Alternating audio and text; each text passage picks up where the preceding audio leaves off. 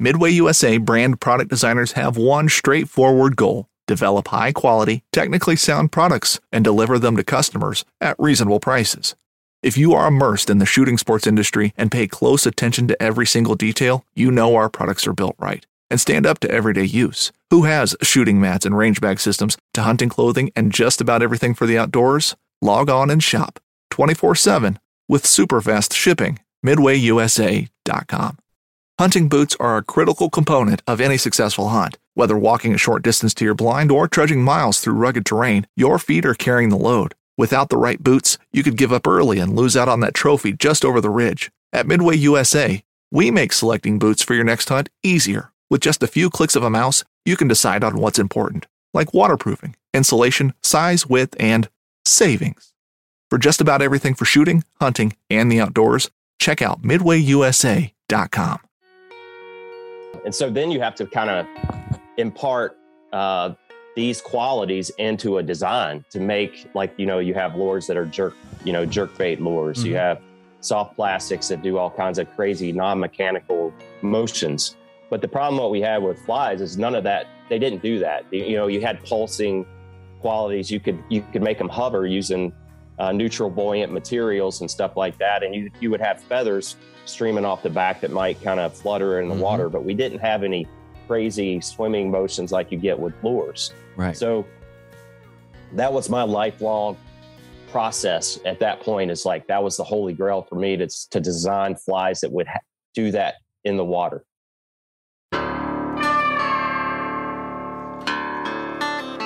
This is the Tom Rowland Podcast. Fascinating stories to amaze, encourage, and inspire you in fishing, fitness, and the outdoors. And we're brought to you by Black Rifle Coffee. I started this podcast as a way to connect with my friends, people that I admire and respect, and you. It has been a learning journey that's made me a better person, a better fisherman, a better father, and a better athlete. I'm so happy that you're on this journey with me, and I'd love to hear from you with show suggestions, guest suggestions, or questions. The best way to get a hold of me is through text. You can text 305-930-7346 for the fastest response, but if you prefer to email, you can send that to podcast@saltwaterexperience.com. That's a dedicated email address just for the show. If you like this show, you can show your support by posting about it on social media and tagging me.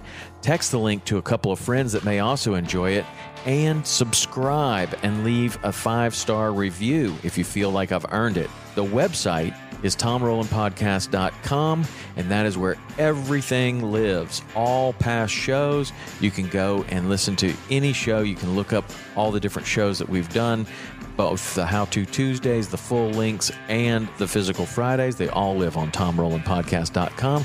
And the social media is Tom_Rowland, ROWLAND, on Instagram, or you can go to our big account, Saltwater_Experience. I hope to hear from you soon. So now, let's get on to today's show. Hi, I'm Blaine Chocolate, and this is a Tom Rowland Podcast. At Midway USA, we know the AR-15 is one of the most popular rifles in modern American history. Known for its modularity and widespread use, it's often considered essential to any gun collection. The essential things you need to run an AR-15 are usually always in stock during shortages, things like magazines and 5.56 ammo. Whether you're looking to buy a new AR-15 or buy parts for your modern sporting rifle, log on, and for just about everything for the outdoors, shop MidwayUSA.com. Blaine, what's going on, man? Not much. Just getting ready to start the muskie season. It'll be a grind for the next 4 months. Usually start muskie season late November, and it goes through mid-March. And I usually shut it down when the fish start showing signs of wanting to go spawn. Huh. So why is that it's a winter time? Is that water levels? What is going on there? So I'm being in Virginia, I'm in that southern realm of the muskie range. And so up north, where muskie season generally is from late summer through about now, they start shutting it down now because it turns to winter up there. And being in Virginia, the southern lowest part of their range, we have a much longer season of that that prime time, basically. So up in Wisconsin, Minnesota, they usually have October and early November as being that prime time. And being in Virginia and we having those mild winters, we keep those water temperatures in the upper 30s, mid 30s to low 40s throughout most of the winter, unless we have a super cold winter. So those fish migrate into what I call their wintering spots, and it condenses everything. And those fish are kind of in that pre-spawn feeding during the entire winter, to be honest with you. And it really condenses everything. It just makes the fishing a lot easier, especially backing myself in a corner a long time ago trying to catch them on a fly rod. Well, that's one of the things I want to talk to you about, because the muskie is a very interesting fish. It's a fish that's, probably not for you, is surrounded by mystery, but you've got it figured out now. But it probably at one point it was kind of a mysterious fish. I grew up in Tennessee, and the muskie is a native fish in Tennessee, but I've had very little luck catching them. I've had very little luck fishing for them, and they really haven't been something that I've fished for a lot. So you have to excuse me if I don't know much about the muskie. That's one of the reasons why I wanted to have you on here, because I want to learn a lot more about them. And one day I'd love to catch one. But they were called the fish of 10,000 casts for so long. And it just, it was made out to be this fish that was like so difficult to catch. Then why would you even try, for a lot of people? And and all of a sudden, I'm looking at your Instagram and everything, and you're catching them on fly, and you're doing all these things that are supposed to be not the way that muskies behave, right? Like, you're not going to go out there and cast 10,000 times with a fly rod.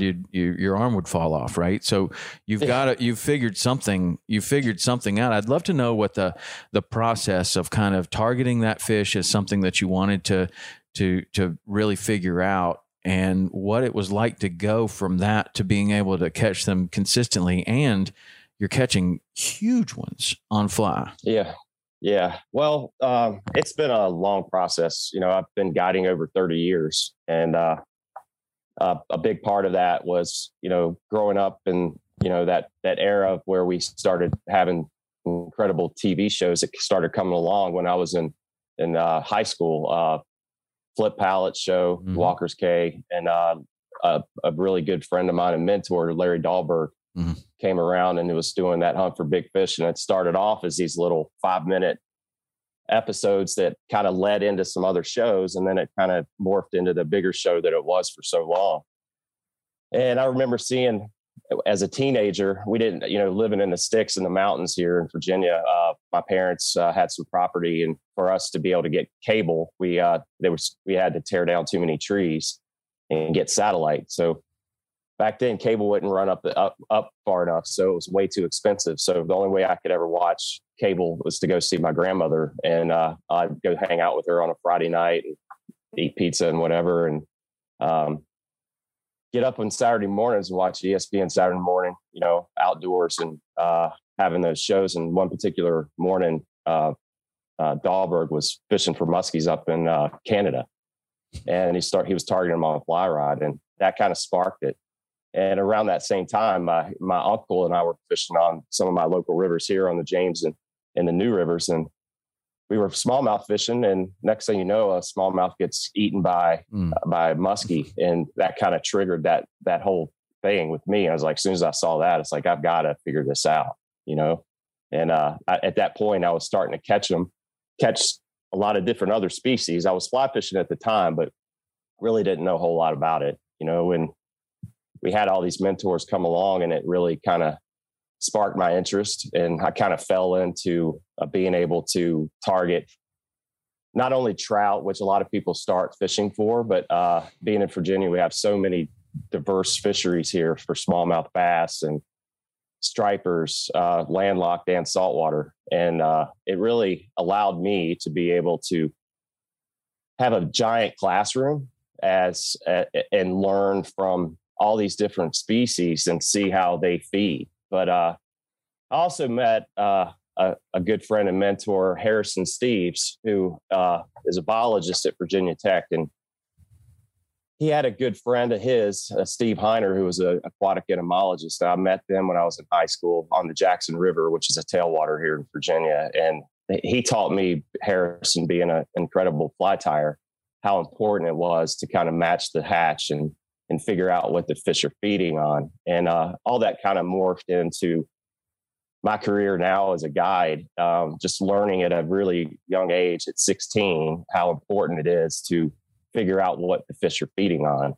And just having a God-given talent to be able to be an artist. And I was able to take that artistic talent and put it into fly design, man. And just having an understanding, as you know, about fish behavior. And it's just kind of, it's in you, you know. I don't know how to explain it. Well, it comes with a lot of experience, and it comes with, I mean, one thing, like when you said that you saw a smallmouth get eaten by a muskie, and that really triggered it. I can think about the first time I ever saw, you know, something get eaten by a barracuda, and I was like, oh my God, like I love that fish all of a sudden. And then it's like, now I know what a lure needs to do. Now I know what a fly needs to do. Now I know what these fish are looking for, because you see it in action. And it's many of those, I think, with many different species.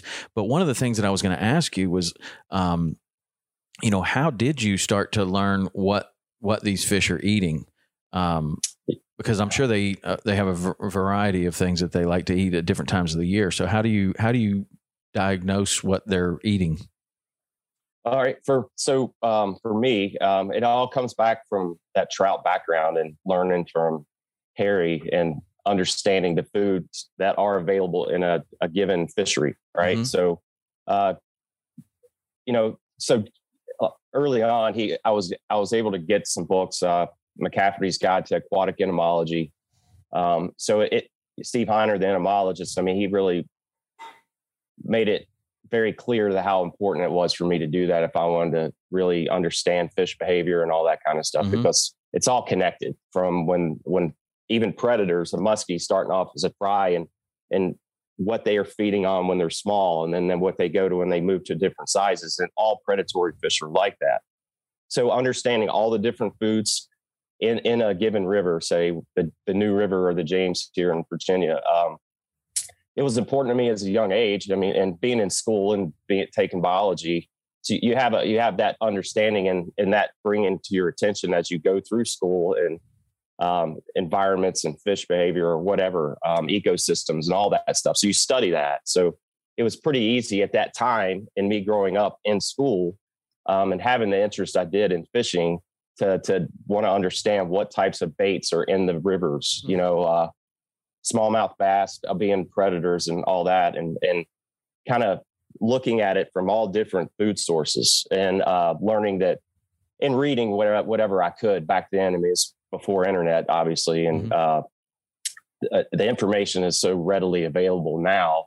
It's just a different world, as you know. Right. But back then, it wasn't a whole lot of information out there other than books, right? And some shows. But now it's so readily available. It really makes it much easier to understand what you're trying to target, whether you're going some exotic place somewhere in the world.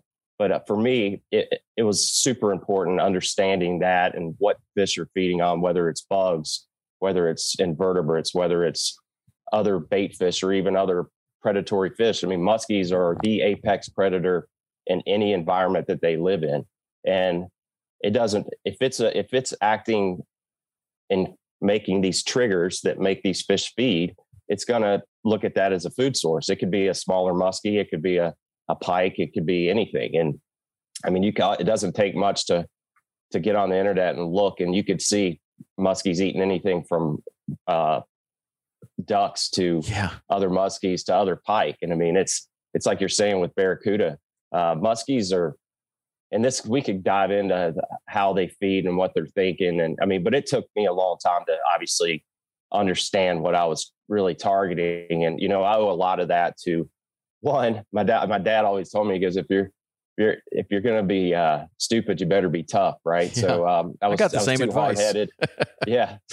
I was too hard-headed and too stupid to quit. So, I mean, I saw Larry doing it up in Canada when I was younger, and I was like, you know, we have them here and I'm going to figure this out or it's going to kill me.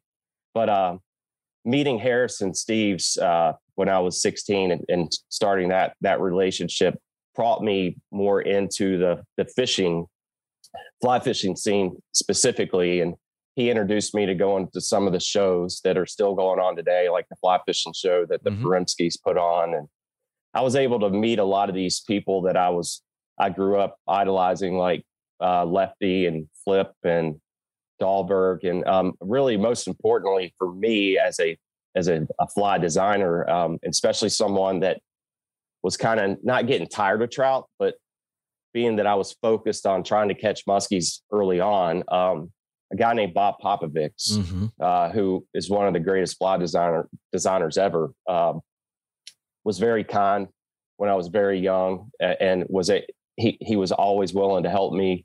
And he always told me to think outside the box.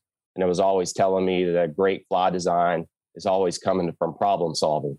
And learning all this stuff and kind of falling into the right spot at an early age kind of put me in the direction where I am now. And I mean, without those people kind of directing and guiding me and kind of being able to bounce ideas off of them and telling them what I'm seeing and all that kind of stuff. And then having the unbelievable mind of Dahlberg out there and meeting him later on in life, but being able to see part of his show where he talks about how and why he was doing certain things and going into his what I would call his laboratory, and he's designing flies and designing lures and explaining why they work and how they work. And Dahlberg was telling me a while ago about Doug Hannon, the bass professor, and talking about his philosophy on how bass feed and all that kind of stuff really stuck with me because it made so much sense. And in living up here in the mountains and living and seeing fish in crystal clear water most of the time, you're able to see their reactions to what you're throwing at them, whether it's a positive reaction or a negative, you're seeing a reaction. So you understand the triggering qualities versus the attracting qualities. Attracting qualities are great, but the real deal is the triggering qualities that make them finally make that decision to eat it. And it's like you're talking about with that barracuda. I mean, there's certain things that you have to do to make that fish finally do what it does. Right. So in your fishing, you're sight fishing these muskies all the time. You can. So most of the time in the winter, we have higher water. The leaves are off the trees. So our water table builds up a lot more in the winter. What I figured out years ago, and this was from just getting my butt kicked and not understanding what it took to catch them. But I did have a buddy that was into muskie fishing that I was the only person I knew that fly fished. But he met a guy that was really into muskie fishing, and he started targeting them on conventional tackle. And me being a smallmouth guide at the time, this is moving forward a little bit. I started a fly shop back in 95, right out of high school and 2 years into college. This is what I wanted to do. And I knew it. So I just bit the bullet and opened up a fly shop, and I was guiding. I got a drift boat, but it didn't take long to figure out where muskies would be during certain times of the year, especially in the summer months when we have super low clear water. So I'd started seeing muskies, and I don't have a problem talking about it. I mean, I have a big problem with people targeting muskies in the southern range in the summer because it's very easy to know exactly where they're going to be. They're going to find any spring, whether it's coming out from the bottom of the river or a trout stream that's flowing in. They're going to be in that cooler water, and they will be stacked in there like a parking lot. So before I knew better, I'd have my buddy David meet me after guiding smallmouth bass, and we would go to these areas where I would see them in the summer in the evenings as water temperatures are cooling, and we would target these fish.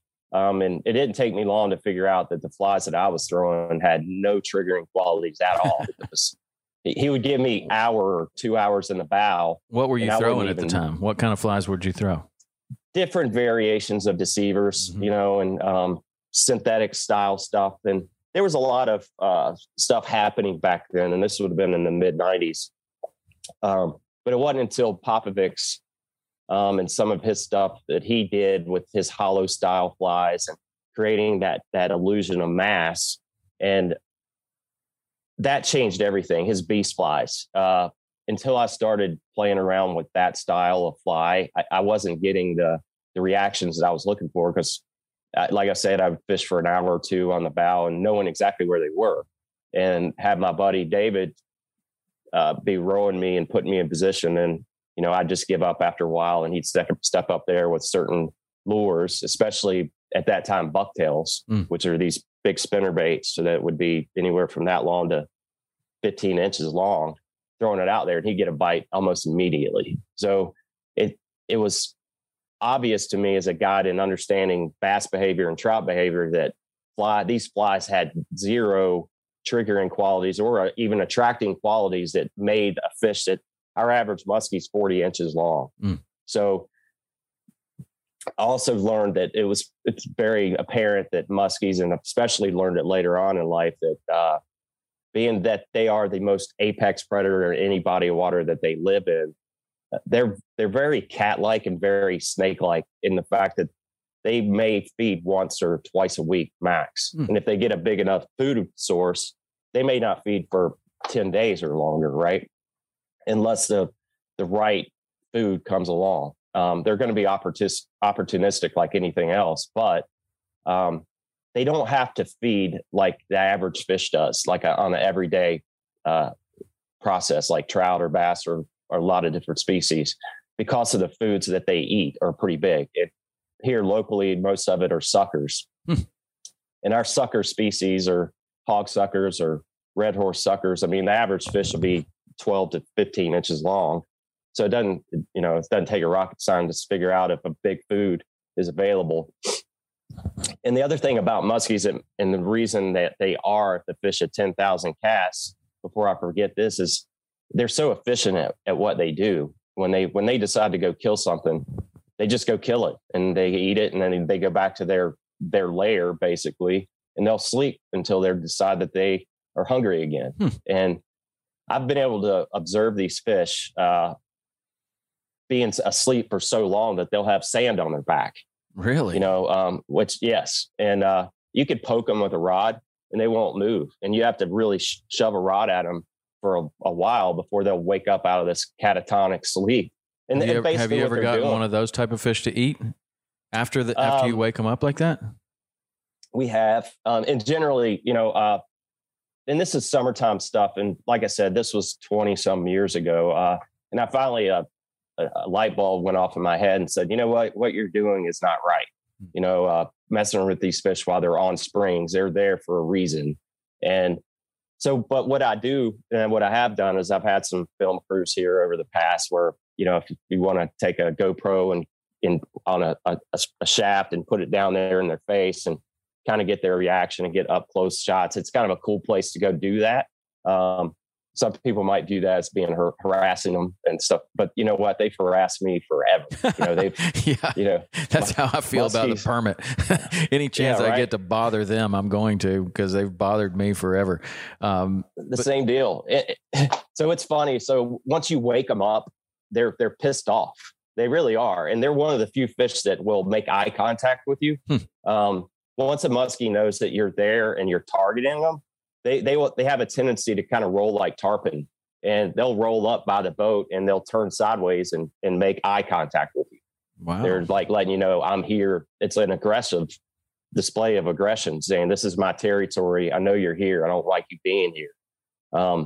So a lot of times when we'll do that, and this one particular time, a friend of mine from Buffalo came down to do a little short video that he was trying to start as he was starting his new career in guiding. He wanted to do a little short places that he's gone and learned from and all kinds of stuff like that. And he came down here and we got some underwater stuff of muskies on springs. We weren't targeting them at all. We were just it'd be cool video, you know, put it down there and then have them, you know, swim around it and swim off. And so this one particular day after we did that, there was probably 7 or 8 muskies, you know, stuck right beside each other. And when they laid at a spring, they will like lay right beside each other, and it just looks like logs. Yeah, looks like a parking lot. Yeah. So once you stir them up, they kind of take off and they'll start rolling around out in the middle of the river or whatever. So we just started fishing again for smallmouth, and you know, I don't know, maybe 100 feet downstream of where we disturb these fish, he catches like a 16-inch smallmouth bass, and it wasn't 10 seconds that one of those fish that was pissed just crushes that smallmouth like 10 foot off the boat. And it happened to be a giant, you know what I mean? And so it just lets you know that they're just they do have this whole mystique and this almost like a legend about them, like a fairy tale, muskies. I mean, people that really follow them, there's all kinds of legends and lore that go along with them. And there's a lot of truth to it. But, you know, for me to see how they react like that, I mean, it just makes you love them that much more, you know. But they're part of the problem too. And learning how to catch them, going back to that, was just getting my butt kicked and not knowing what I was doing, because I really didn't have anybody to teach me other than the conventional tackle that I was seeing that was working. And I could tell that his vibrations were a big part of it. He would use glide baits where they would really move left and right and show a lot of profile. And you could see at that point when especially on the glide baits, that they would pick certain times when they would hit it. And it was when it was showing the most profile on a hang. So then I started thinking about the biology of the fish and their biologic makeup, which to me, I think is highly overlooked. So you could look at, say, the face of a muskie. They're very similar to a lot of fish, what I would call fish with teeth. They usually have a longer face, barracuda, kingfish, Spanish, all those fish. So I started studying how they feed, and why do they have teeth, you know, and all that was a big part of the process of designing flies that would start getting these fish to start reacting positively to what I was doing. So when you start looking at the biologic makeup of the fish and the food source that it's in that given body of water, all these little pieces of the puzzle started coming together. And so I started realizing you have bucket mouth feeders that inhale baits. And then you start looking at, say, trout, brown trout. Once they get to a certain length, their mouths started getting longer and they started having bigger teeth. And those are designed to grab and hold onto. So you start looking at how they eat and what's the best way of getting them to trigger positively on what you're throwing, whether it's a lure or whatnot. It's showing profile, right? So the biggest part with muskies to even get their attention at all was to have something big enough that would make them want to see what it was. You know, they are very curious creatures, but that's why you get what you call follows for muskies. I mean, they'll follow baits, they'll follow live baits, they'll follow flies. But a lot of times they will not eat them. I mean, I've had muskies follow flies for 45 minutes to an hour. I mean, you could be rowing backwards and just have them follow the fly up river, sideways, wherever, and still won't eat it. And the reason that is because it's not doing what a prey creature will do. You don't get that frantic, I got to get out of here, that fight or flight. Fishing like a local isn't just about catching fish. It's about connecting with the environment and the people who call it home. It's about hearing the stories and traditions that have been passed down for generations and sharing unforgettable moments with the people you meet along the way. Fishing like a local is having an experience that stays with you forever. And with Fishing Booker, you can experience it too, no matter where you are. Discover your next adventure on Fishing Booker. Boat Trader is America's largest boating marketplace with over 100,000 boats to choose from. We offer simple, comprehensive solutions for those looking to sell, find, and finance new or used boats. Visit BoatTrader.com to get started. That's why that deal. That figure eight is so effective at the boat, because I guess I always envisioned it that the bait fish is going to the boat. It could be a log, it could be whatever. It's like, oh no, and it freaks for a second. Yep. And that's like the most natural behavior of that whole, like, you got this muskie behind you, or a barracuda behind you, or a kingfish behind you, or something with teeth behind you. You don't just ease out of there, as fast as you can strip it with a fly rod. You freak, right? Like that's the worst case scenario for a bait fish. And so that's what I always thought is that, when you hit that figure eight, it's like that is the most natural that you could make it right there. It is. And so then you have to kind of impart these qualities into a design to make, like, you have lures that are jerk bait lures. You have soft plastics that do all kinds of crazy non-mechanical motions. But the problem what we have with flies is none of that they didn't do that. You had pulsing qualities. You could make them hover using neutral buoyant materials and stuff like that. And you would have feathers streaming off the back that might kind of flutter in the water, but we didn't have any crazy swimming motions like you get with lures. Right. So that was my lifelong process at that point. Is like, that was the holy grail for me to design flies that would do that in the water. And Popovic's hollow flies and his beast flies got the fish's attention with the mass, so that was part of it. But we would have a whole lot more follows than we would actually have eats. So then you kind of figure out, how can you make a fly kind of dart, move around? So we figured out using like the whole muddler style head, which is just a bulbous head that has deer hair, but you could also use synthetic fibers or whatever. But you create a massive head. And what happens when you strip that, it stalls out faster because of the bigger head. And then it wants to kind of kick off left or right or up and down, and which is all good stuff. So then at that point, you make a hard strip and the fly will do that and turn off. So all those kind of things started that whole, like, all right, now we're starting to get fish that actually will eat the fly. And Dahlberg's diving head, it creates bubbles and it dives down and it'll float up, and you can do quicker versions of that. But the thing is that it will dry slowly and hover. And that's one thing that a fly has over lures generally, is, you could keep it in their face for a long time, almost like a gnat. And I always tell my clients, that's what you are, because you have to make that fish want to get tired of it being in their field of awareness, and they don't have hands. So the only way they can get it out of their territory is eat it, right? Or bite at it. So whether or not they're hungry, right? Like, right. I mean, one thing I saw on your Instagram that I thought was very interesting and brought it into my world a little bit is that you, excuse me, you said that you were cobia fishing. And you said that the cobia and the muskie had a lot of similarities in what they wanted and how they fed. What do you think about that? What did you discover about the cobia? Because they're a funny fish. They can be the most aggressive fish in the ocean. They can be the stupidest fish in the ocean. And they can also be the smartest, pickiest fish in the ocean, to where the fly actually rolls across their head and they will not eat it, right? And same thing with, like, if you get them eating live baits, and then or if they're eating live baits and then you start throwing them dead baits and they see how easy that is to eat the dead pilchards, you can forget about catching them on a lure or a fly, because they will just let it roll across their head because they just are keyed into something. But what did you discover about the cobia and the muskie? Well, it's like you were saying. I mean, they're kind of like initially they could be that ballroom, the barroom brawler, like you just the biggest meathead in the room, right?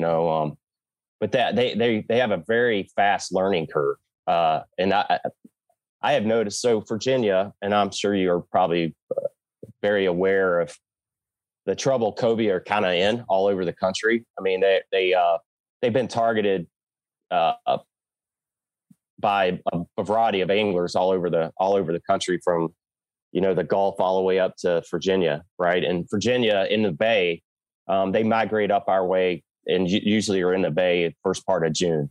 So once that happens, the Chesapeake Bay is one of the largest estuaries in the world, and a lot of the cobia will spawn in the bay. So you just have this huge migration of cobia that come into the bay. And what's happened over the years since the striped bass populations have kind of died off in the bay and other fisheries, the cobia became a very important fishery for all these captains and all these anglers, because there really wasn't a whole lot of other fish to fish for. And so the cobia towers were invented. So you have all these huge towers where people are targeting these fish. And you're right. Like generally, when cobia are not messed with, and I've caught them in different parts of the country, they can be pretty easy to catch, especially if they're in that mood. But like you said, though, they can not be in that mood, and then you've got to feed them like any top predator, right? Just like feeding tarpon or anything else, you've got to do everything right to make them eat. And that's what I kind of fell in love with. I kind of got into the cobia fishing here in the bay later on, after everybody's like, it's any given day in the summertime, there may be 100 boats out there on these fish. And I mean, it doesn't take long to know where the fleet is. I mean, the bay is only so big. So you get out there and you know, these fish may be running down an edge of a bar, right? And they just keep streaming by and they're up on the surface and you get 100 boats casting at you, just like tarpon season. These fish become super weary. And they become very, you have to put it in their place, in their field of awareness at the exact right time, and then turn them into the predator that they are, and not doing it right on a lot of times, but also designing the flies like the Game Changers that I've done that have that three-dimensional profile and swimming action that have all these built-in triggers. I was able to figure out, like, you put any certain fly in front of them, they just didn't do it. They may come up to it and then they veer off. Right.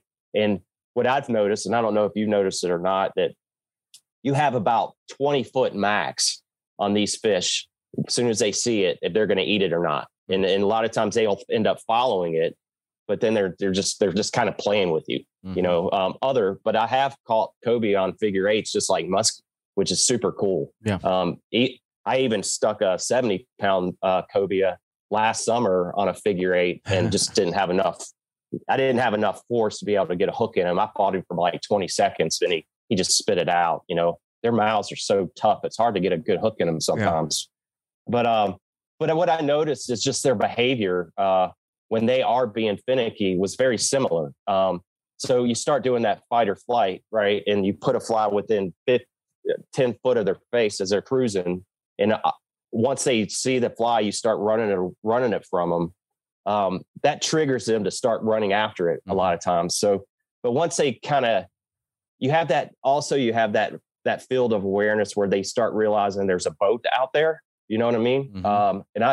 That stuff I'm starting to see a lot here, especially as they're getting pressured so much that you have, like I said, you have about a 20-foot area where they're going to eat it. And the same with muskies a lot of times now here in our rivers, that they're getting pressured. We love all our fish to death, and it's good that we have a lot of anglers going after these fish, because the more fish that appreciates what we have, the more we can protect it. Mm-hmm. But on the other side, it makes the job a lot harder to catch them regularly. Right. So, what's funny about fish like cobia. Cobia is a good eating fish, right? So if very few of the legal fish are getting released, at least where we are. I don't know. So same here. 100%. That cuts down on the learning curve a lot, because if a fish gets caught and released, like a trout in the Madison River, they can be pretty spooky. Like, I've seen this before. I've heard this before. Bonefish, tarpon, permit. People don't kill them a lot, right? So you can recapture the same fish. And so I think that with a fish like that, they get even more spooky, where this is what the first time I ever went to Louisiana and fished for the redfish down there, I was like, oh my God, these redfish are just, it's incredible. They're like the stupidest fish I've ever seen, but they're also maybe the most aggressive fish. I don't know what it is. And my friend that lives there, he said, well, every legal redfish gets killed. So you only fool them once. And I thought about that. I was like, there's something to that. Like, all these other fish that we're catching, you're catching and releasing and catching and releasing for them to have that same experience over and over again. And then that makes you kind of wonder about the fish's brain. Like, what is it that they remember from that? Is their brain capable of that? I think that it probably is. They have a negative experience with a bird or whatever, then they tend to avoid those type of situations in their life, where they see something overhead and they freak, right? I mean, maybe that's in their DNA, and maybe that's a negative experience. But it is kind of interesting to think about that with the cobia. Like, what if everybody was releasing them, and then how smart would those fish get? Right. Yeah, I just think it's the boat traffic more than anything. Yeah. And then they may see their butt. They a lot of times they're not by themselves, right? So I don't know if I'm not going to say that they have that cognitive of a brain that they can say, but I do think that they have a negative feel when they feel a boat, and then they visually put eyes on it. And I think that's why I think you have that short window where you have to have something that's these triggering qualities, positive triggering qualities that make them want to eat then, especially here. And you hear about North Carolina when they're migrating through North Carolina, a lot of the captains and I know down there say they're just dumb as dirt. Mm-hmm. And I truly believe they're just not seeing the pressure until they get into the bay, and then they're getting hammered every day. Right. And I think it just becomes a very tense situation. I mean, I think they just, I think it's just a survival deal that's inbred in them for sure. But they definitely get smarter and you're right. Like there is, if you get, I don't know, maybe like a fly cast away, like a good fly cast, maybe 80 feet, you get inside of that. And, if you don't make a good cast and they follow, now that fish is going to be hard to catch. But, a lot of times, like if you're doing it differently, like sometimes we'll fish cobia in 200 feet of water or more. And, you're bringing up a fish and all of a sudden 50 or 60 cobia come up with a snapper or with something else. And they're just curious. They're just looking. And every one of those fish is going to eat anything that you put in the water. Cause they'll come right to the boat, but it's that first time. And then they kind of lollygag on the surface a little bit and then they go down. You're going to bring them up a couple of times and then they're just not going to play that game anymore. They're just not down with it anymore.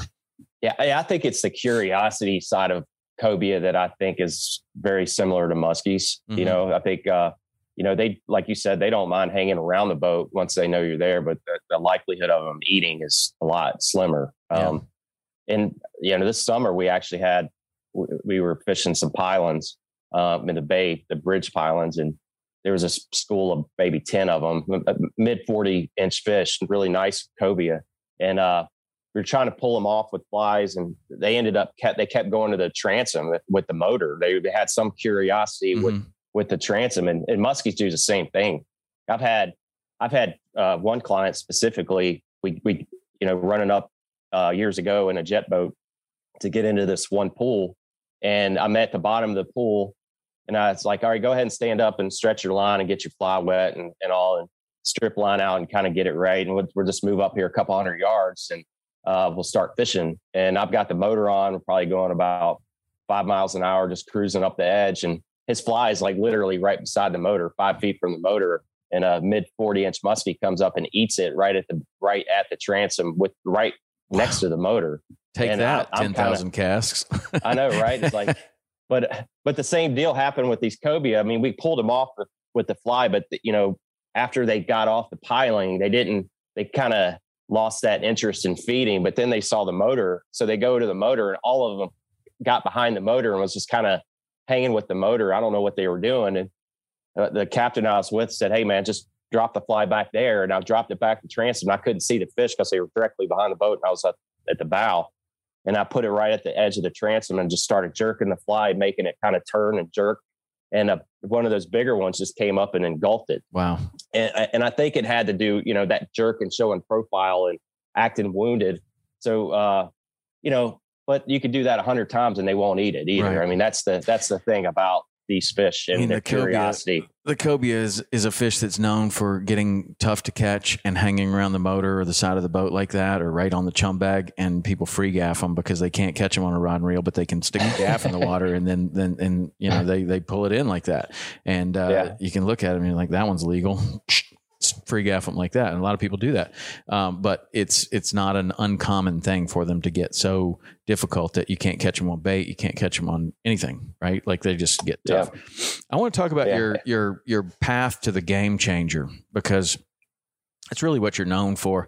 I like looking at your stuff because I like it that you fish for all these, what I would call weird fish, even though they're not weird fish, but like I don't think that there is a trash fish, that there is such a thing. I love all fish and I love all tackle and love fishing for whatever, like smallmouth bass, largemouth bass, bowfin, snakeheads, any of it, it would be fine to me. And you're doing a lot of that. I want to get to that.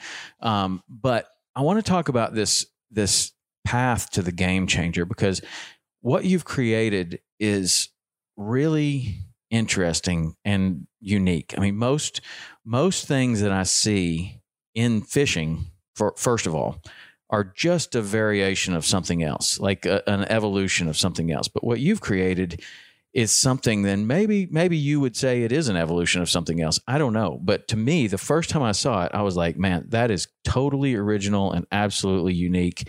And then what I've seen over time is that this is not just a fly. This is like a platform. That's what you refer to it a lot. It's a tying platform, not unlike maybe somebody creates a new lure, like Larry Dahlberg's lure with the Whopper Plopper. Like that's so unique and original. And then now I'm seeing other lure companies do something similar to that. And he has created like a platform. That's like a new lure platform. You've done that with a fly, this Game Changer. And if anybody doesn't know what the Game Changer is, how would you describe the Game Changer? The Game Changer, see, I had a problem calling it that, but a bunch of buddies, generally, I'm generally shy by nature, and I don't ever want to come across as being cocky or at all. But the Game Changer was a bunch of buddies of mine telling me, I was like, look at this thing I've been messing with, and I was telling them how the fish reacted to it, and you look at the action in the water, and there's like, I was like, man, it's a real game changer for me. It's like, that's exactly what you need to call it. And it's like, well, it sounds pretty cocky, it's like, but it was, and that's what it is. I mean, it was backing myself into a corner years ago and trying to target muskies on a fly rod and guiding for them. It's a school of hard knocks, learning from making terrible flies and thinking that you have the answer. And like I said, going back to what Popovich was teaching, is a good fly design generally comes from problem solving. Right. So what did the early Game Changers look like? Like the first evolution of this thing? Because I can, some of my things just look horrible of any fly that I've ever tried to tie. Like I know what it needs to do, and I'm not the artist that you are. And I go to the Vice and I create this thing that, I mean, it is the worst looking thing ever. Maybe you catch a fish on it or whatever, and then you start to refine this process. And I know that's what you've done. But that's what I'm really interested 100%. In is like the early horrible flies. What did they look like? Yeah. Well, so what's really ironic is like, a lot of times guiding, I mean, I'm sitting on the boat and I'm just constantly, waking up from sleep and you're always, being really into what you're doing, right? Especially early on. It's just, it's everything to you to be successful. And you're making this your career. So your success on the water with clients directly impacts your wallet. Right. So, I was obsessed with, in learning from these great designers and tires. Hold on a second. This upcoming concert season will be all about the boots, and Tecovas is your stop for the best in Western style. Tecovas has seasonal and limited edition offerings this spring and summer, including men's and women's boots, apparel, hats, bags, and more. All Tecovas boots are made by hand in a time-honored tradition with timeless styles that are always on trend. And Tecovas has first wear comfort with little to no break-in period. It's hard to find this level of comfort paired with this level of style. Stop by your local Tecovas store, have a complimentary drink or two, that's WCB style, and shop new styles. The smell of fresh leather and friendly staff are at your service. Many stores even have leather custom branding to make your boots truly personalized. And with regular live music and events, there's no in-store experience like it. If you can't make it into a store, just visit tecovas.com. That's TECOVAS.com. They offer free shipping on all boots, as well as free returns and exchanges, and ship right to your door. Go to tecovas.com and find your new favorite pair of boots today. The 1911 is one of the most iconic firearms in history. Designed by John Browning, the 1911 was the standard issue sidearm of the U.S. military from 1911 to 1985. While Colt produced the original, almost every major firearm company has produced its own version. It's wildly revered for its reliability, crisp trigger, and is still a favorite for all types of shooters. Whether you're looking to buy or build a 1911 and just about everything for guns, log on to midwayusa.com. And you're dreaming about this, like I could tell, like you just made a little mention of it. It's like you wake up and you start thinking, and then you just kind of glossed over that. But I thought of so many times where I woke up and I'm like, okay, I'm going to try that because I had some sort of dream about, like you're just dreaming about it. You're thinking about this stuff all the time. Anyway, I didn't want to interrupt you, but sorry. No, but that's it. I got obsessed with creating a fly that would look and swim like the real thing and have these non-mechanical actions that make a lot of the hard baits and soft plastics so successful, like flukes or jerk baits or glide baits. So, there was a lot of attempts and failures. And one of my most successful fly patterns that I ever created was called the gummy minnow. Mm-hmm. So the gummy was a fly created, I don't know, back in the late 90s.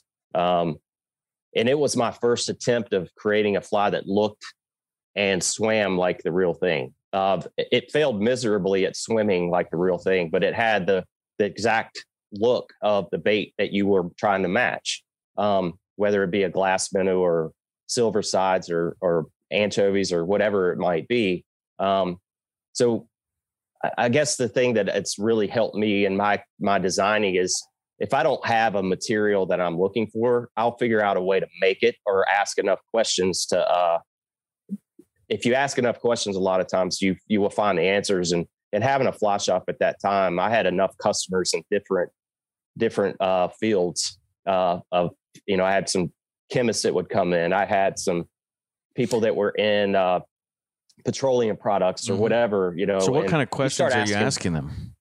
It's like, so I would have I have this idea, and I want to make a sheet of this material to where they would have adhesive where I could kind of build a fly from the inside out to create a 3-dimensional look and be able to laminate materials over it. And I could add feathers if I wanted to.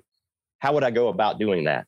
Is there something out there that I'm not aware about that already exists? And, so those would be the questions. And, I would get vats of different stuff from some of these chemists. And so it was kind of funny. I mean, I failed miserably at chemistry in high school. It was horrible. So anything that had to do with math, I was just horrible at. Right. So it's like, so I'm sitting here playing with this stuff and I finally met some people that were in the textile industries and other stuff. And I was like, there's got to be something out there. And, ended up falling into the right lap of this one guy that came in, and he said, we got some stuff because I could send you some products and it's like, play around with this. And I'd already had the fly in my mind. I just didn't have the materials to make it. And so once I got the materials, the gummy minnow literally took me 5 minutes at the vise to put together.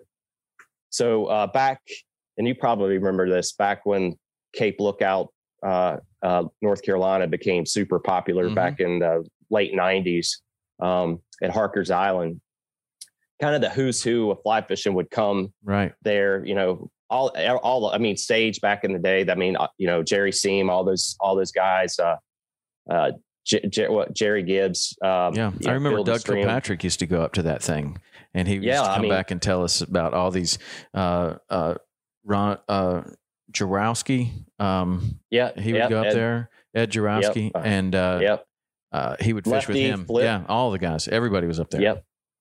So, and Popovich would come down, and fast forwarding it, after meeting him early on in the mid 90s, I created that fly right in 98. And, I never fished it. It was late in the season when I'd say September or something, when I finally got the materials, and I hadn't fished it. And, but I tied a couple hundred of these gummies to take down to Harker's Island for the false albacore blitz. And Tom Earnhardt used to have a party there, and Jones Brothers boats would and they would have a pig picking, and it was just kind of a big industry party, really, to celebrate fly fishing. And that was a really big deal, and it was kind of a great way for me, I was my mid 20s at the time. A great place for me to get to see people like Lefty and kind of just get to know some of these industry leaders. Right. Mm-hmm.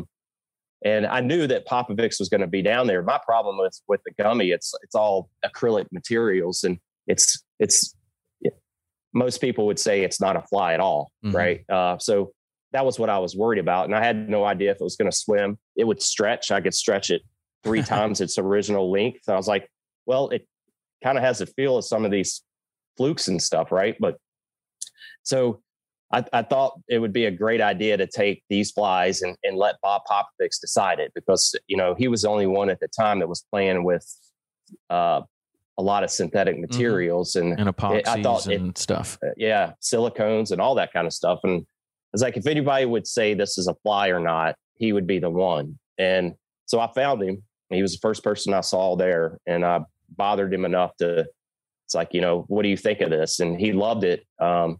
He wanted to know all about it. And, you know, he said, he goes, hang out here for a second. And this was in a backyard of Tom's house, and it's right along the water. And I just remember the sun setting, you know, I was in line to get the barbecue and whatnot. And Popovich comes back and he goes, I want you to come meet somebody. And it's like several hundred people there, and the spotlight coming down from the house. And right in the center of this, you know, I'm walking through these people, and you just see this like center in the middle of this crowd is Lefty, right? So Lefty's in the middle, and, you know, Lefty, how great he was. And Bob said, I don't know if you know Lefty or not. I was like, well, I've met him a couple of times, but you know, I didn't think he would remember me from Adam. He did, though. But he had my flies. Oh yeah. He had the best memory of anybody I've ever met. Yeah.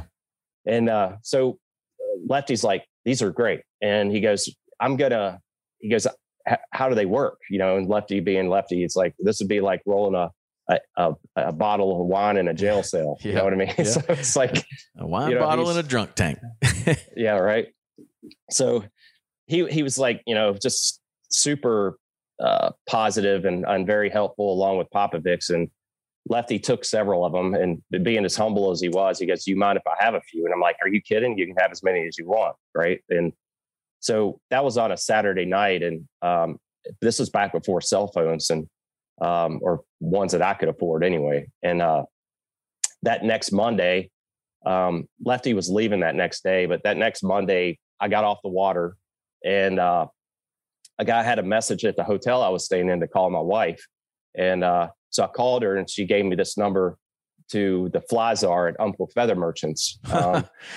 So I'm like, okay. So I call him, and he's like, he goes, I haven't seen the fly. He goes, I got a call from Lefty. He goes, he said, without a doubt, he goes, you guys need this fly. It's, you know, and that kind of started my designing career.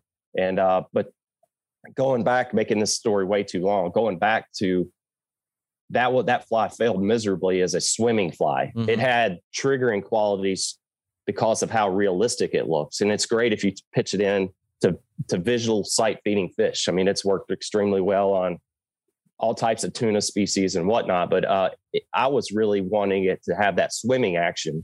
That was the biggest thing, because what really triggers fish to come to your offering is movement first, mm-hmm. right? Mm-hmm. So if you can get them to start moving towards what you're doing and keep them enthralled, and then have that last bit, is it food, and have that instinctual, innate biologic deal that makes every predator do what it does to eat it. Absolutely nailed why I think we don't have any good permit flies. It's motion. Like, that's what I'm all about, the motion. Maybe you come up with a game changer crab one of these days. I have some stuff, and I'd like to see it. I'd love for you to try a few. Problem is I want to get back to where the gummy minnow becomes the game changer. I had to interrupt you there because it's what we're here for. But so that, to me, the gummy was a failure. And then, so I'm like, all right, obviously this isn't moving like I want it to, and how can I get it to move? So, you know, I started looking at jointed lures, mm-hmm. you know, and that was all coming around. It's like, well, if you have hinges and stuff, that'll work. So what I decided to do is that I took a piece of silly skin, and I put this mesh material in it.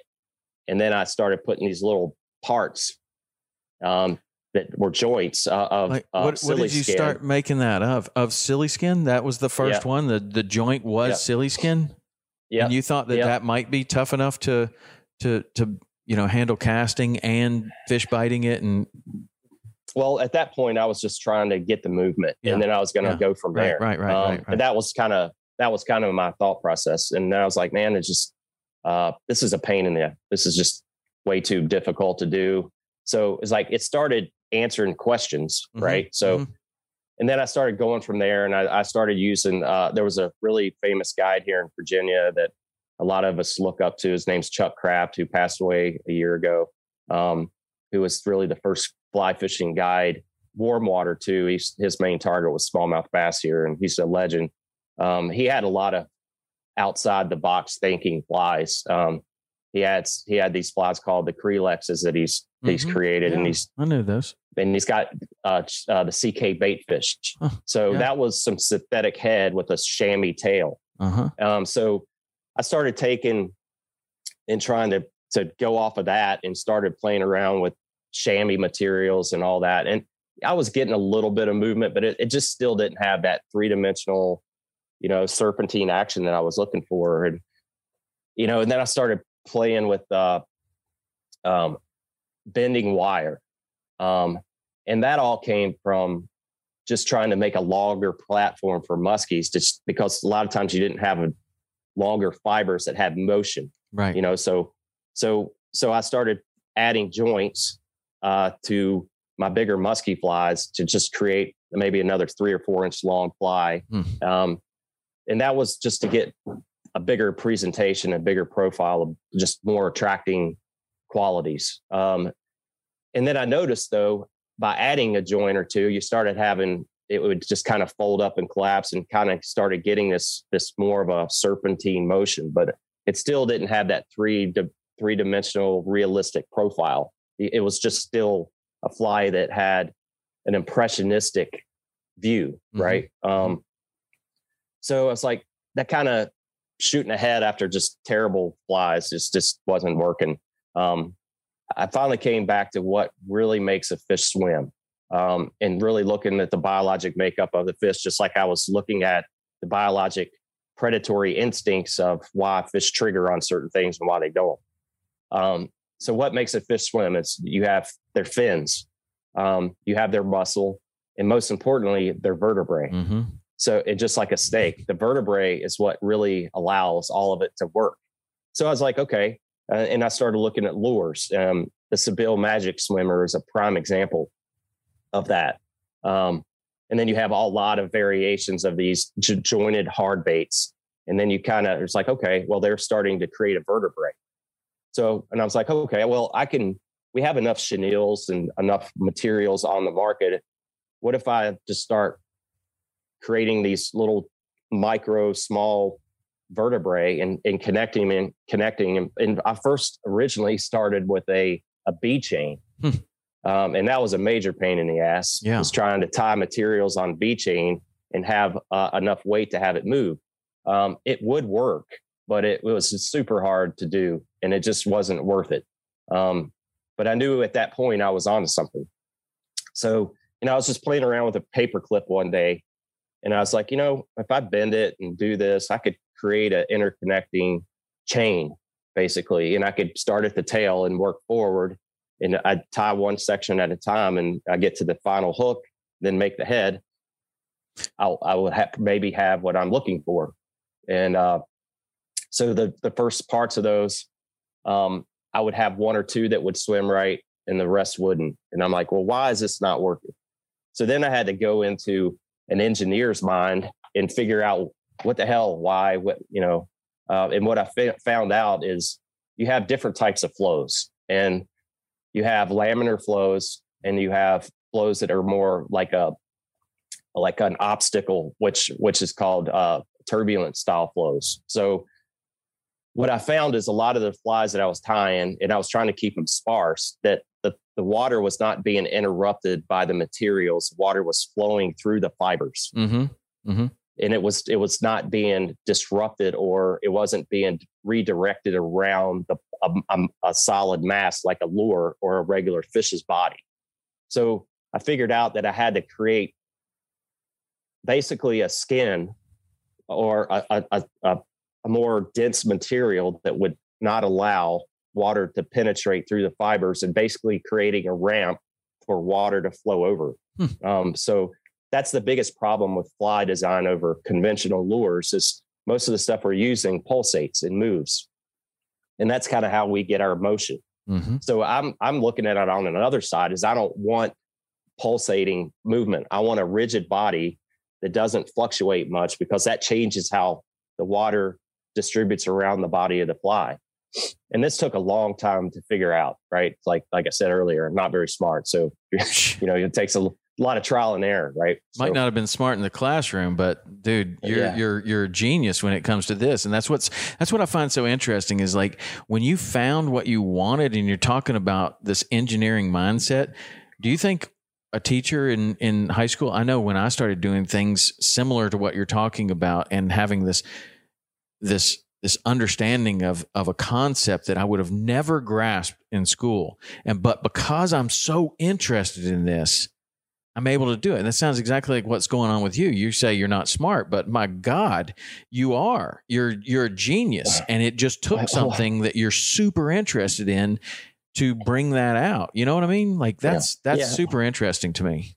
Well, it's also necessity too, right? Absolutely. I mean, it's like I'm, I was, like I said earlier, it's like your success on the water is directly impacted Absolutely, by 100%. So for me, I mean, and I also chose early on I love trout, and I don't ever want to take anything away from trout fishing, but I don't know if I have ADHD or whatever it is, but I lose focus really quickly on stuff. And it just, I kind of went through the progression of all the different ways of catching trout. Mm-hmm. Larry has this thing is like, when you start, you just want to catch a fish, then you want to catch a lot of fish. Then you want to, that whole progression. I love it. And I kind of went through that. Right. And as a guide, I kind of got tired of just trout fishing. So we have such a great smallmouth bass fishery here, and made sense to start targeting them. And I love the aggression, but also the technical aspect of how a really big trophy smallmouth. I think if you look at some of the really good designers of legends in our sport of fly fishing in general, a lot of them had a smallmouth bass background. Mm-hmm. If you really look at it, Lefty and Joe Brooks, all those, and Bob Clauser. I mean, smallmouth are a great fish to study on their behaviors, because they have so many different levels of how they feed and what they want, and as they grow. They're very aggressive, but they can also be very technical, especially when you get pressured fish like you were talking about. The bodies of water I grew up fishing, a lot of it's catch and release, because people just started doing that as we moved in, especially in the bass world, right?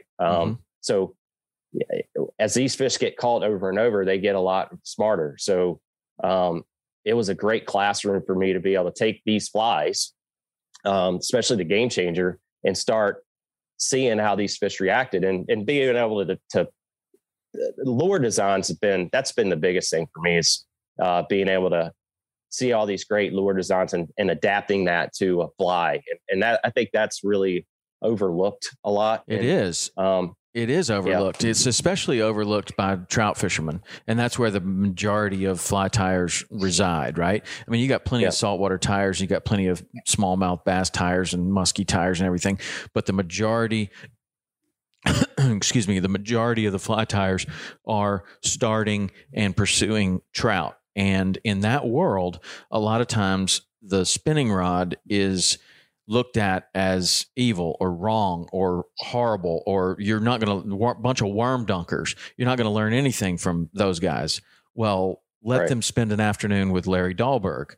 Like, no, you can learn a lot from those people. And a lot of those people are far more skilled at what they're doing than you will ever be dinking around with a fly rod, right? Like, because you don't have an open mind, or those people don't have an open mind. And I think that a lot of the saltwater tires do look that it's out of necessity, right? Like you got a customer that comes down and he's like, well, I want to catch a barracuda on fly. How do we do that? And he's like, man, I don't know. All I use is tube lures, right? So it's a green tube. Help me create a green tube fly. Goes to his buddy. Well, let's do a braided thing, and it'll be about this long, and try this. And yeah, it works. Not as good as a tube, but it worked. But I mean, the saltwater tires kind of look towards lure design like you did, and that is a way that you're going to progress. Is kind of the white belt mentality of learning from anyone. And when you get that closed mind focus, that is I just think that's the death of your learning curve, right? Like if you're not looking to people who are being successful, if they're worm dunking and they're kicking your ass, well, they're doing something right. Like try to figure out what they're doing and and if you only like to fish with a fly rod, well then see if you can figure out what they're doing. Like if they're out catching you 20-1 and you're just going to close your mind to that and think, bunch of worm dunkers. Yeah. That's a bad way to go. Well, that's why fly fishing, in my mind, and I'm a lifelong fly angler and always will love it. And that's my preferred way of catching fish. But that is that's one thing that's held the fly fishing community back. Sure. And, I've followed your career for 30 years, and I know you've done it all too, guiding in Wyoming and all that. And, doing the salt. And I even had clients that used to fish with you, back in the day when you first got on with Scott, fly rods and all that stuff. So yeah, man. So, and it's a problem, and it's still a problem today. And, it's a sad story, to be honest. And it really bothers me about the fly community. I don't feel like, and I'm not trying to say I'm better than anybody else, but I feel like my body of work over 30 years has proven that I love fly fishing, and I've done some stuff in the industry. The sad thing is, it's like, Larry Dahlberg, he loves to come down and fish with me, and I love having him because I learned so much from him. But a sad thing that happened last year is me and Larry and two other buddies, we're out there fishing. And Larry, when he comes down, he wants to know what's in my body of water. And the best. We froze up a little bit. How about now? Yeah. So he wants to know what's in your body of water. Yeah. Sorry about that. And so what happens, we're in this particular time of year, chubs, if you want to try to catch a bait to use as live bait, and that's what I love about Larry. He's not afraid to he always talks about fly anglers are always looking through keyholes. Mm-hmm. And exactly what you were talking about earlier is like, that's the sad part of why our industry has not grown as fast as the conventional side, because there's too much resistant to change. And I think now with it's a whole lot better than it was 10, 20 years ago, for sure. There's a whole lot more people with open minds and people that are totally into traveling the world and catching all these exotic fish. And that has helped the mindset, but there's still a community out there that this other guy comes by us and sees that we have live lines out trying to catch muskies on. So he tries to turn this into like, that's the only way I catch them now is on live bait, which is ridiculous. You know what I mean? It's stuff like that. It's like the saltwater community. You guys use whatever it takes to catch the fish. Dude, every day if you want to catch right? them, you'll have a fly angler one day, you have a bait angler the next day, unless you just decide that all I want to do is fly fish, which you can do that. That's fine. And many do. But lots of guides some of the people that I consider to be the very best, like a Richard Black or somebody like that, they're going to be bait fishing one day. They're going to be lure fishing the next day. They're going to be fly fishing for the next week. They're going to go back and they're going to catch them any which way they can the next day. And they've got anglers that respect all tackle and can do it all. But, as a guide, if you don't know what is going on with the bait, I don't know how you think you're going to be the best fly guide that you can possibly be. I agree. That is the thing that gets lost. It's like, you can only, if you're a fly fisherman, you can only catch them. So does that bother you? Like that you had that encounter and like totally. But totally. Why? Like why do you let that bother you? I don't know. I guess because it bothers me. Yeah, it bothers me. It bothers me because we were out there enjoying an unbelievable couple of days of fishing, and I have to guide for these fish and I enjoy it. And it's what I do for a living, but I have to get my butt kicked every day with new anglers that want to catch a muskie for the first time. And it's mostly 99% fly fishing. And I know where these fish are, and it's like, I mean, on a certain tide where tarpon are going to be coming down a bank, right? I mean, you just know at certain times of the year where muskies are going to be in any given body of water in my area. I know it. I know exactly where they're going to be. And the only thing I can't control is my angler's ability and that fish's mood at that particular time, right? And the weather. Right. And all I can do is put us in the best situation to make it happen. So when I have a guy that I think is one of the greatest anglers of all time come down and he wants to catch them how he wants to catch them. And I think it's fun to go back to being a child and go to a creek and catch chubs on worms. And then you go put that in front of a predatory fish and have it eat it immediately. Like, you may know exactly where they are and you just have to make them eat with a fly or a conventional lure or whatever. They have to be in that mood. But with a live bait, it really teaches you that one, where they are, whether they're not eating that day or not, but you put a live bait in there, they're going to eat it.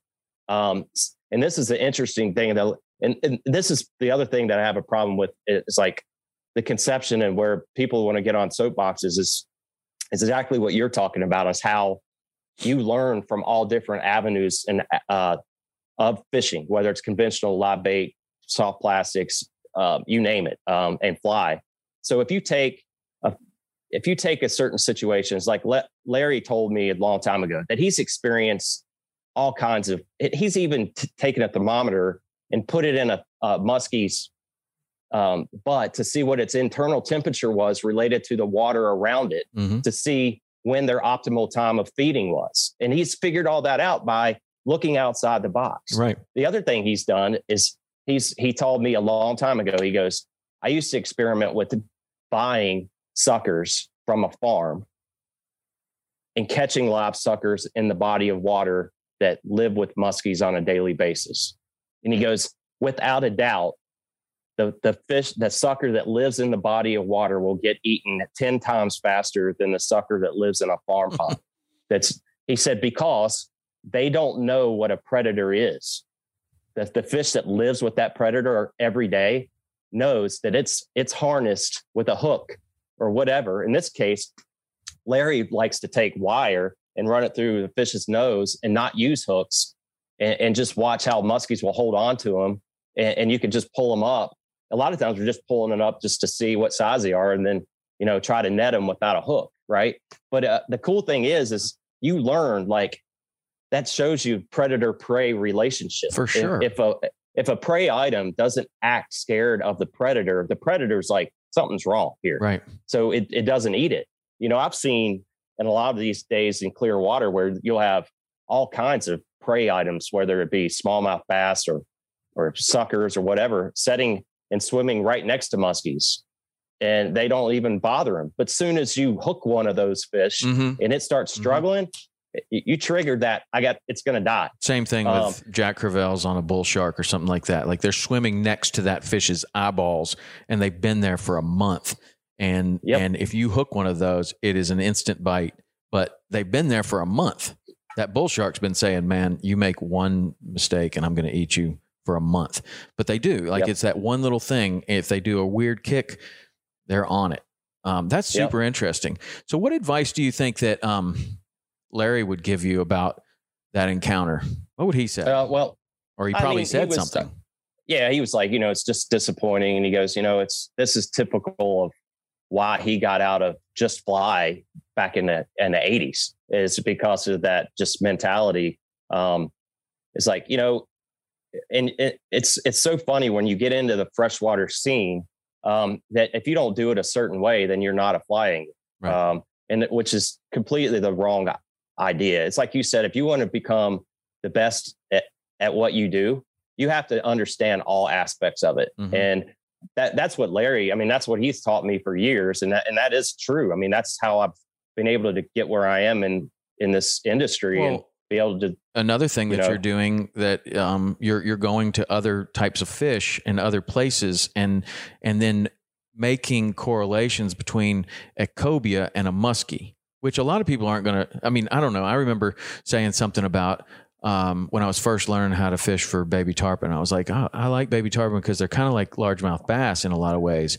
And this person that I was talking to was like, there is nothing similar for a tarpon and a largemouth bass. That is the most craziest comparison I've ever heard. I was like, really?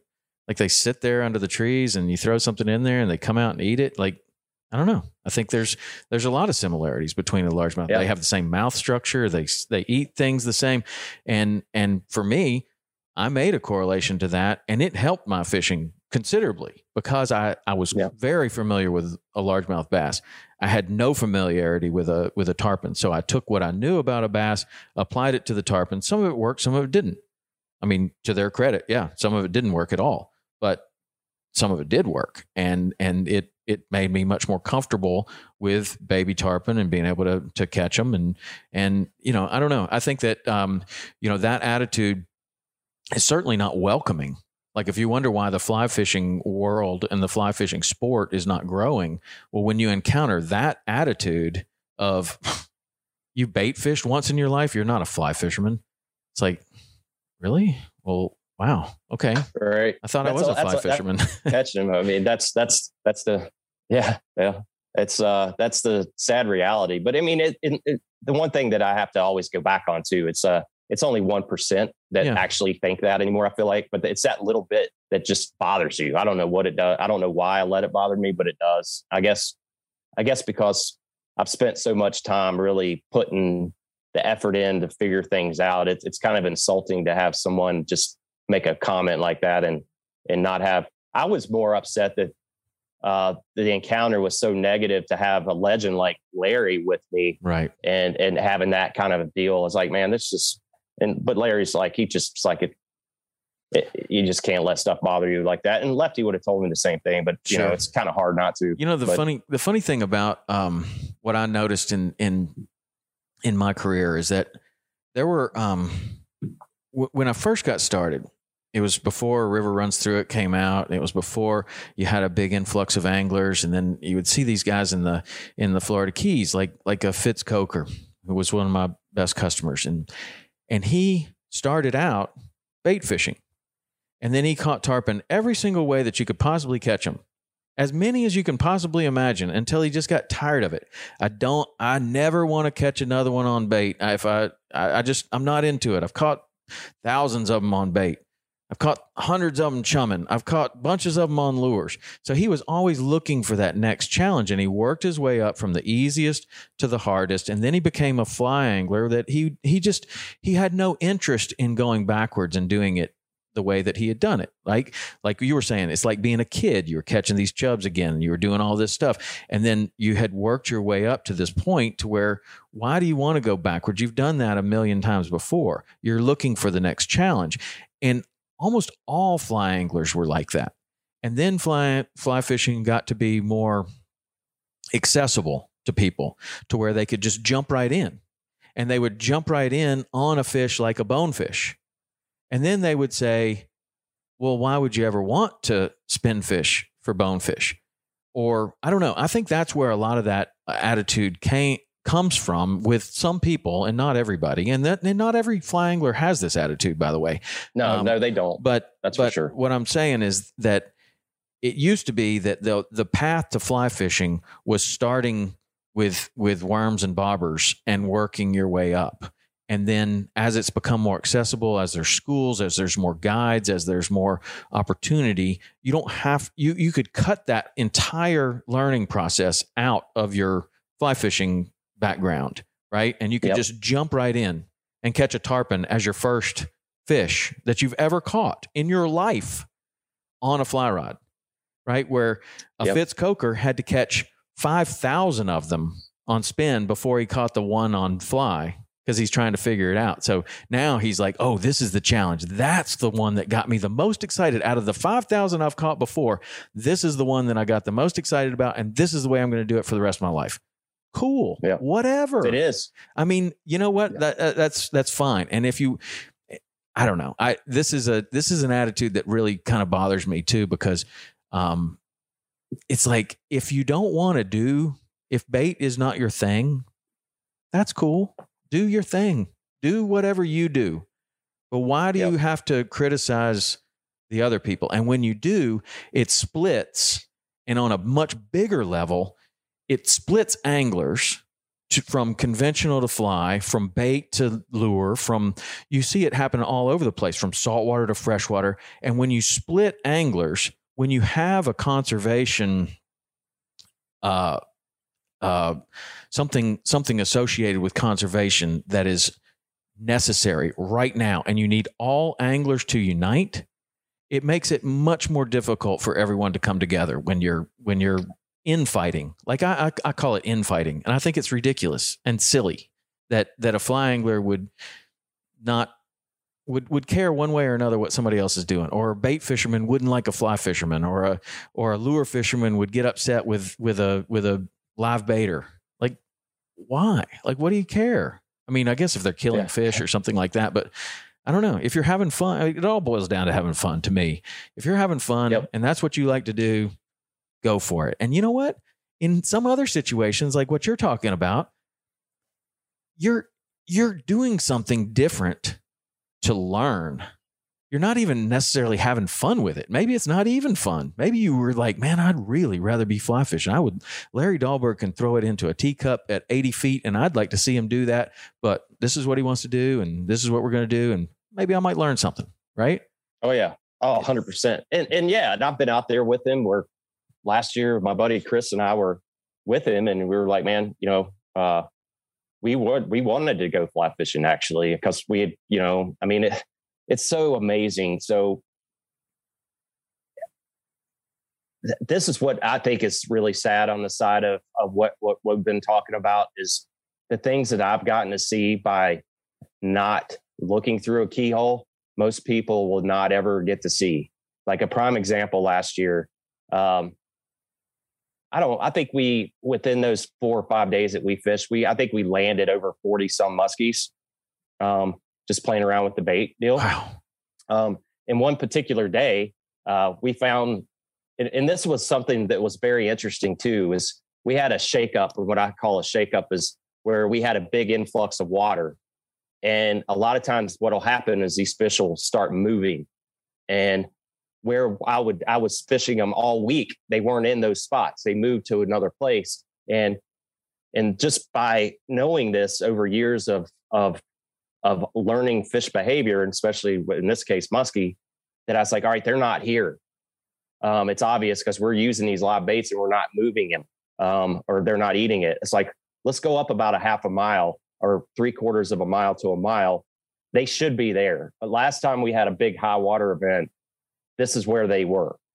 And sure enough, we put the baits in. Both boats at the time, we were fishing 2 boats. Both boats, the baits got in there. They were both eaten within 5 seconds. So we're drifting down. Larry's in my boat. Chris and Josh are in the other boat, and we both got muskies. And we're noticing, we just let them chew on them for a while, because if you want to try to land them without a hook or whatnot, you just kind of let them eat it. And you got to let them take it down, and then you can pull them up with the net, and they'll either spit it out, finally regurgitate it or whatever. And you're not hurting them, right? Mm-hmm. It's like they're getting a free meal, right? They're getting a free meal out of the deal, and you just pull it real hard and let them eat it. So it's just it's actually kind of a humane way for the muskies to fish for them. Not too humane for the suckers, but but the cool thing about it is we went back into that same spot, and every muskie, there must have been 20 fish in that spot. We actually dropped one of those fall fish in, and we had 4, I think, muskies eat it at the same time. Wow. And we were playing around, and we were like, a lot of times, just by the way you watch how it goes, usually, and this is something else that learning from the sucker deal, this is another thing. He goes, you ever noticed when a muskie eats that he'll always eat going downstream? I'm like, I was like, this happened 10 years ago. I'm like, no, I haven't noticed that. He goes, pay attention.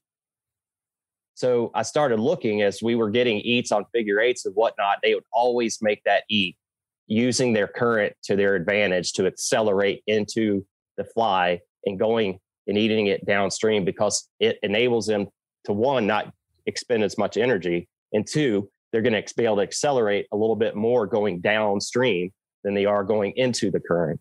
And it's little things like that, looking outside the box or not looking into that keyhole and Larry shared with me. And I wouldn't have seen some of this stuff I may not have ever noticed that if he hadn't said something, but he wouldn't have noticed it if he hadn't tried all types of different things to be able to see how these fish feed and why they do it. But it all makes sense once you see how it works. Yeah. So we get into the spot and, generally once a muskie eats, and they're generally in the wintertime, and I like guiding for them now because what happens is you get a big condensed population of fish in a smaller area, which makes it a whole lot easier, especially on a fly, to target them when you know exactly where they're going to be and you have a higher volume of fish in a smaller area, right? So you drop this bait down, and generally when a muskie will eat a live bait, they're going to take it off somewhere away from their buddies and go eat it and digest it, and then they'll come back to wherever they're laying,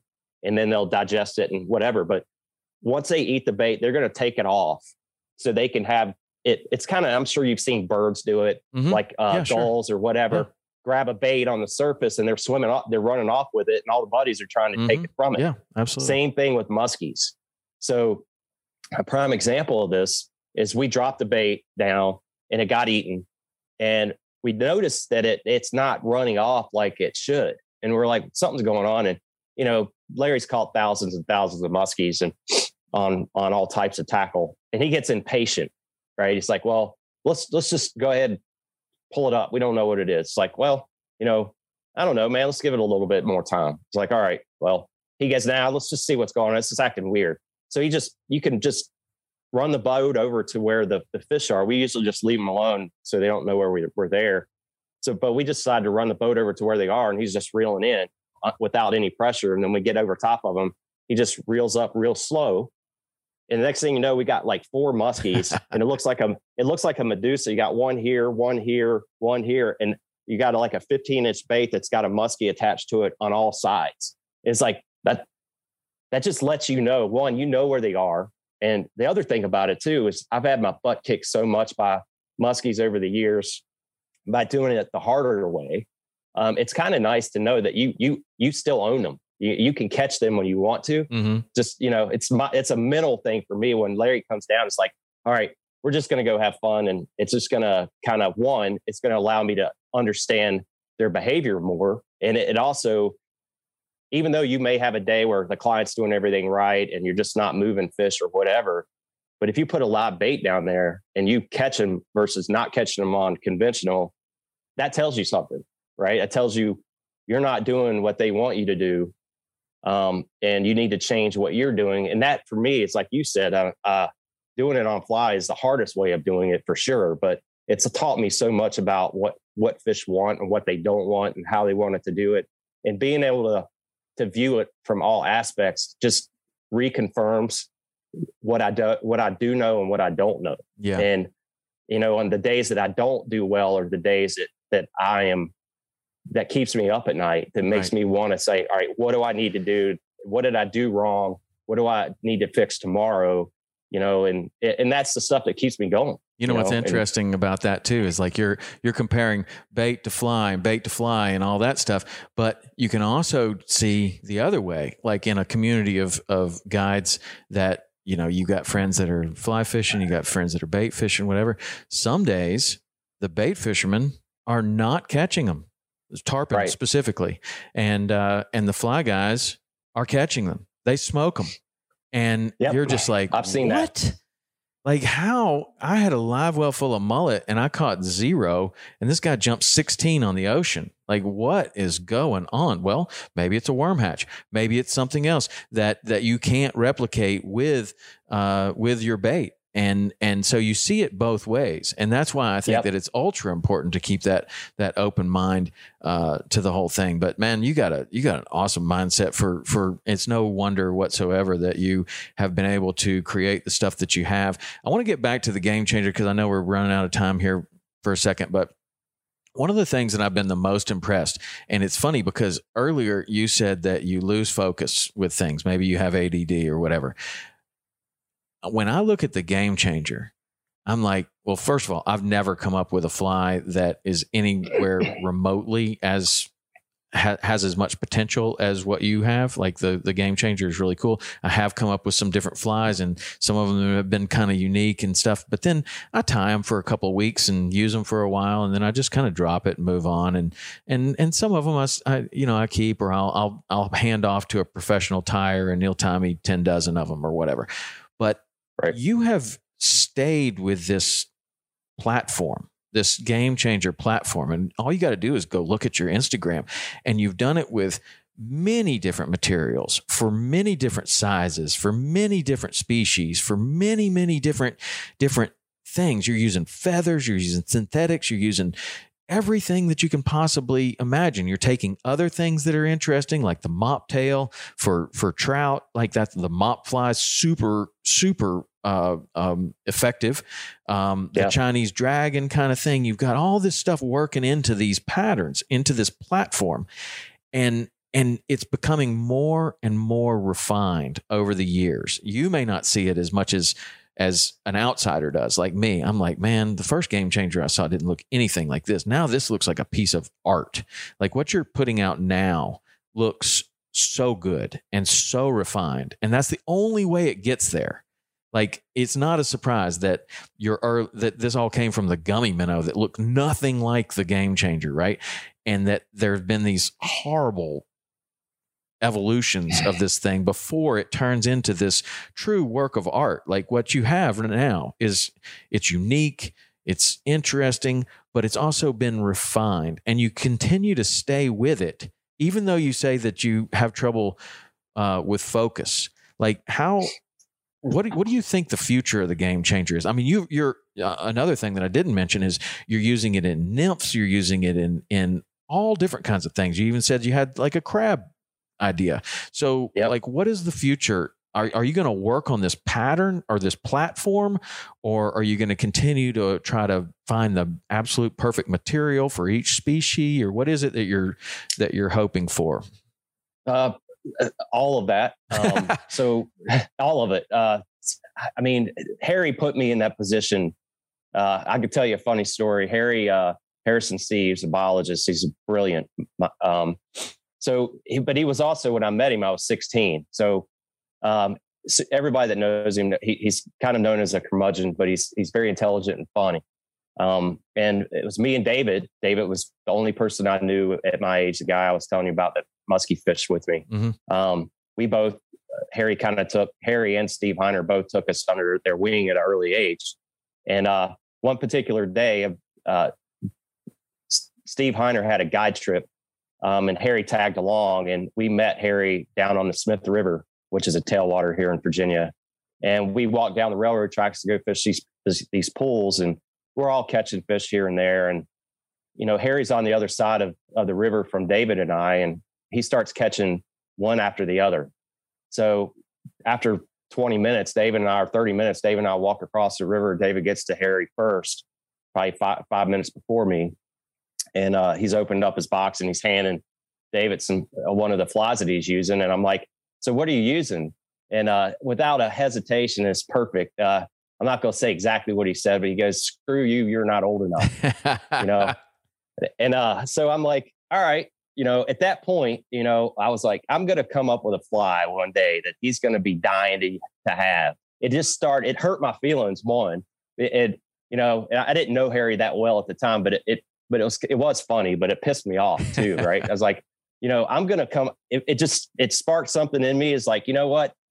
But it was an eye-opening thing. It's like, we all were doing decent and catching fish, but Harry figured out what was up, and he was catching fish every cast, you know, and it just reinstituted in my mind about how important the fly is. I mean, we spend so much money on gear and all that kind of stuff, but it's the lure or the bait or the fly that's really the most important process of our whole sport. I mean, it's the most important part. You know, you have to deliver it to them, right? But what they see is directly impacting how you do on the water, right? So that was my main goal at 16 years old until now I'm in my 40s. You know, that's what drives me every day when I'm on the water, I want to learn something new that I didn't know before that I can put towards the fly. And that's why there's so many different materials that I use for the Game Changer platform, because at certain sizes and in certain conditions, these flies will do different, these materials will do different things in the water. The clearer the water, the more time the fish has to look at the fly, the more realistic and more translucent the material needs to be. And it needs to have that three-dimensional realistic swimming. It's like we learned early on, profile, silhouette, and size are all super important. Movement gets the fish to your offering, but it's like a trout in a slow-moving pool versus a trout in a riffle. They have to make an instant decision to eat it or not. The slower the pool, they can come up on a dry fly and look at it forever and decide, is that the right color? And they don't even see the color until they get right there. Right. And then they can say, well, that is a size 16 sulfur and it's got that orange hue that I've been eating. I'm going to eat it with confidence. So I know all that stuff by doing it. And streamer fishing or lure fishing, it's all the same. It's just a little, it's different. You know, you're trying to trigger movement into it to get them there. And that's why I have it in the nymph versions. And I have these really cool shrimp patterns. And my problem is I don't live anywhere near permit, but I mean, my goal is to figure out the permit fly. I mean, that is my next major goal. I just got to be able to put it in front of permit. I want to be on a bow. I don't have to be fishing, but I would just want to see how they interact with what you throw to them. I just don't have enough, I guess, knowledge or the advice I'm going to give you for if you're trying to create a permit fly is throw some crabs at them too, because dude, I mean, I don't know the way I've been saying this for years is, you know, you can have a live well full of crabs, and if they all die and you go out there and you throw them at the permit, they don't look at them anything better than they would a fly. They kind of eat them about like a fly. Sometimes they'll eat them, sometimes they won't. You got to impart a little action to them, and it's not scent. I mean, you'll hear a lot of people, oh, it smells like crab. Put a little crab juice on it and it'll work. I don't think so. It looks like a dead crab. They don't like dead crabs. And they don't want to eat them. You can sometimes catch them, but you throw a live crab out there that makes noise. I mean, you get the right crab. That thing clicks and makes noise, and it sounds, I mean, it has an audible sound, and the legs are moving so fast, and it moves its legs back in one direction and almost looks like a fish swimming. They can swim so fast, and it has kind of a pear shape kind of, like the fat head part of it going forward because all the legs are going backwards, and it almost looks like a fish. And certain crabs swim way faster than others. And man, when they see that, dude, there's a puff of mud, 4 feet wide, and they just ate the crap out of it. And there is no doubt. And I have never thrown a fly at a permit that reacts that way. And like, you know, when you throw like you're throwing size 16 sulfurs at trout, and they eat and they eat and they eat, and then they eat your fly, and it's no different. And sometimes they even eat something else after your fly, and it's no different. Their behavior is exactly the same. You know, okay, I did that, right? You throw a jerkbait to a tarpon in a situation to where they're exploding stuff on the surface, and they explode on that jerkbait just exactly like they do everything else. You got it. That's you're not going to do better than that. But when their behavior is like they go, I don't know what that is. Okay, I'll eat it. And they eat it. You're like, okay, we caught him, but that's not it. Like we have it for bonefish. Like you can throw something over for a bonefish and they get super excited about it, and they eat it, and their tail goes crazy, and their dorsal fin flares up, and they do all this cool stuff. But I don't know. I mean, there's some permit flies out there, and there's some guys that are doing it really, really well right now, and some secret flies and all kinds of stuff, and people are catching more than they ever have. But I just hadn't seen it personally. Maybe you can do it. Yeah. Well, I'm not going to say I can, but I'm going to try. Yeah. It's like I said. But I think it's motion though, and sound. That's what I think. But I know a guy that knows a little bit about permit that has a boat that might might put you on some fish. That'd be awesome. A short story real quick is exactly what you were talking about is, I keep bringing Larry up, but I mean, he's kind of my sounding board because he's done it all. Right. So I've been trying to play with this idea, and I've talked to him about permit, and he talks about going years ago back in the, I guess, 90s, where he'd go somewhere, secret spot where all these permit were, and he had just bushel of crabs, live ones. And he got up on this hard top T-top, was pitching crabs to these permit and breaking legs off and doing all this kind of stuff and watching the reaction of the crab to the permit with less leg parts or whatever. Mm-hmm. And he was just saying there's a certain way that they swim, and he felt like it was a swimmerettes. Mm-hmm. And he said as long as they had one swimmerette that was working, it would get eaten. Mm-hmm. But as soon as he would clip those off or whatever, they wouldn't eat it anymore. He said it was just I believe it.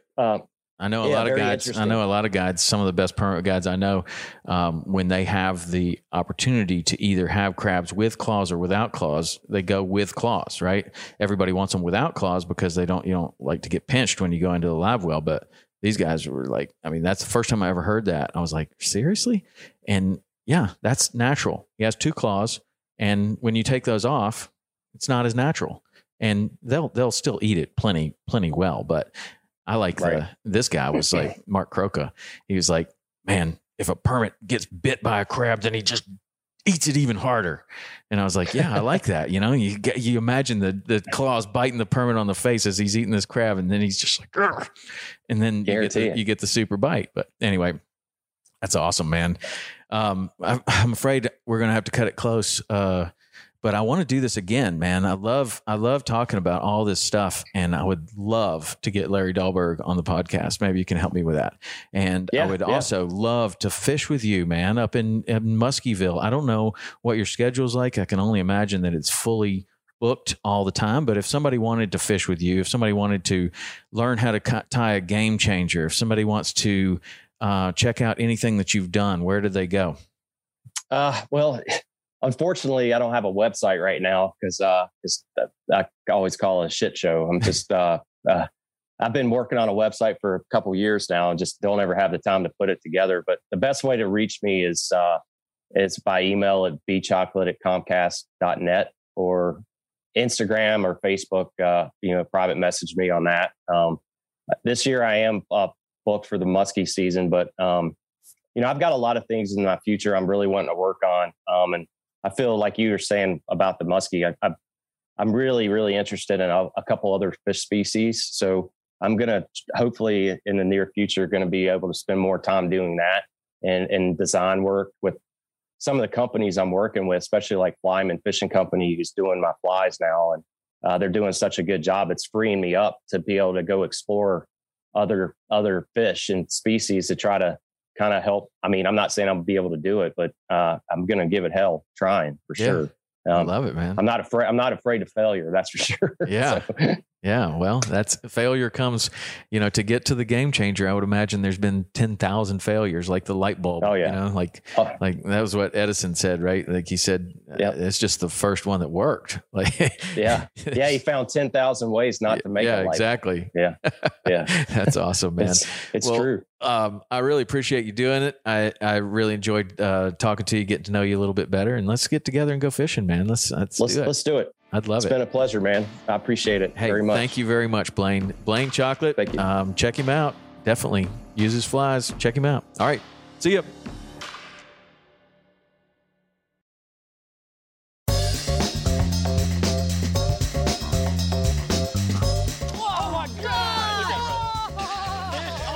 Every once in a while, it's fun to go like just full-blown redneck on these fish. This is like high-tech cane pole fishing right here. From the white sandy beaches to the crystal blue waters, enjoy the best fishing Panama City Beach has to offer during Chasing the Sun. Sundays at 9:30 a.m. Eastern on Waypoint TV, the destination for outdoor entertainment.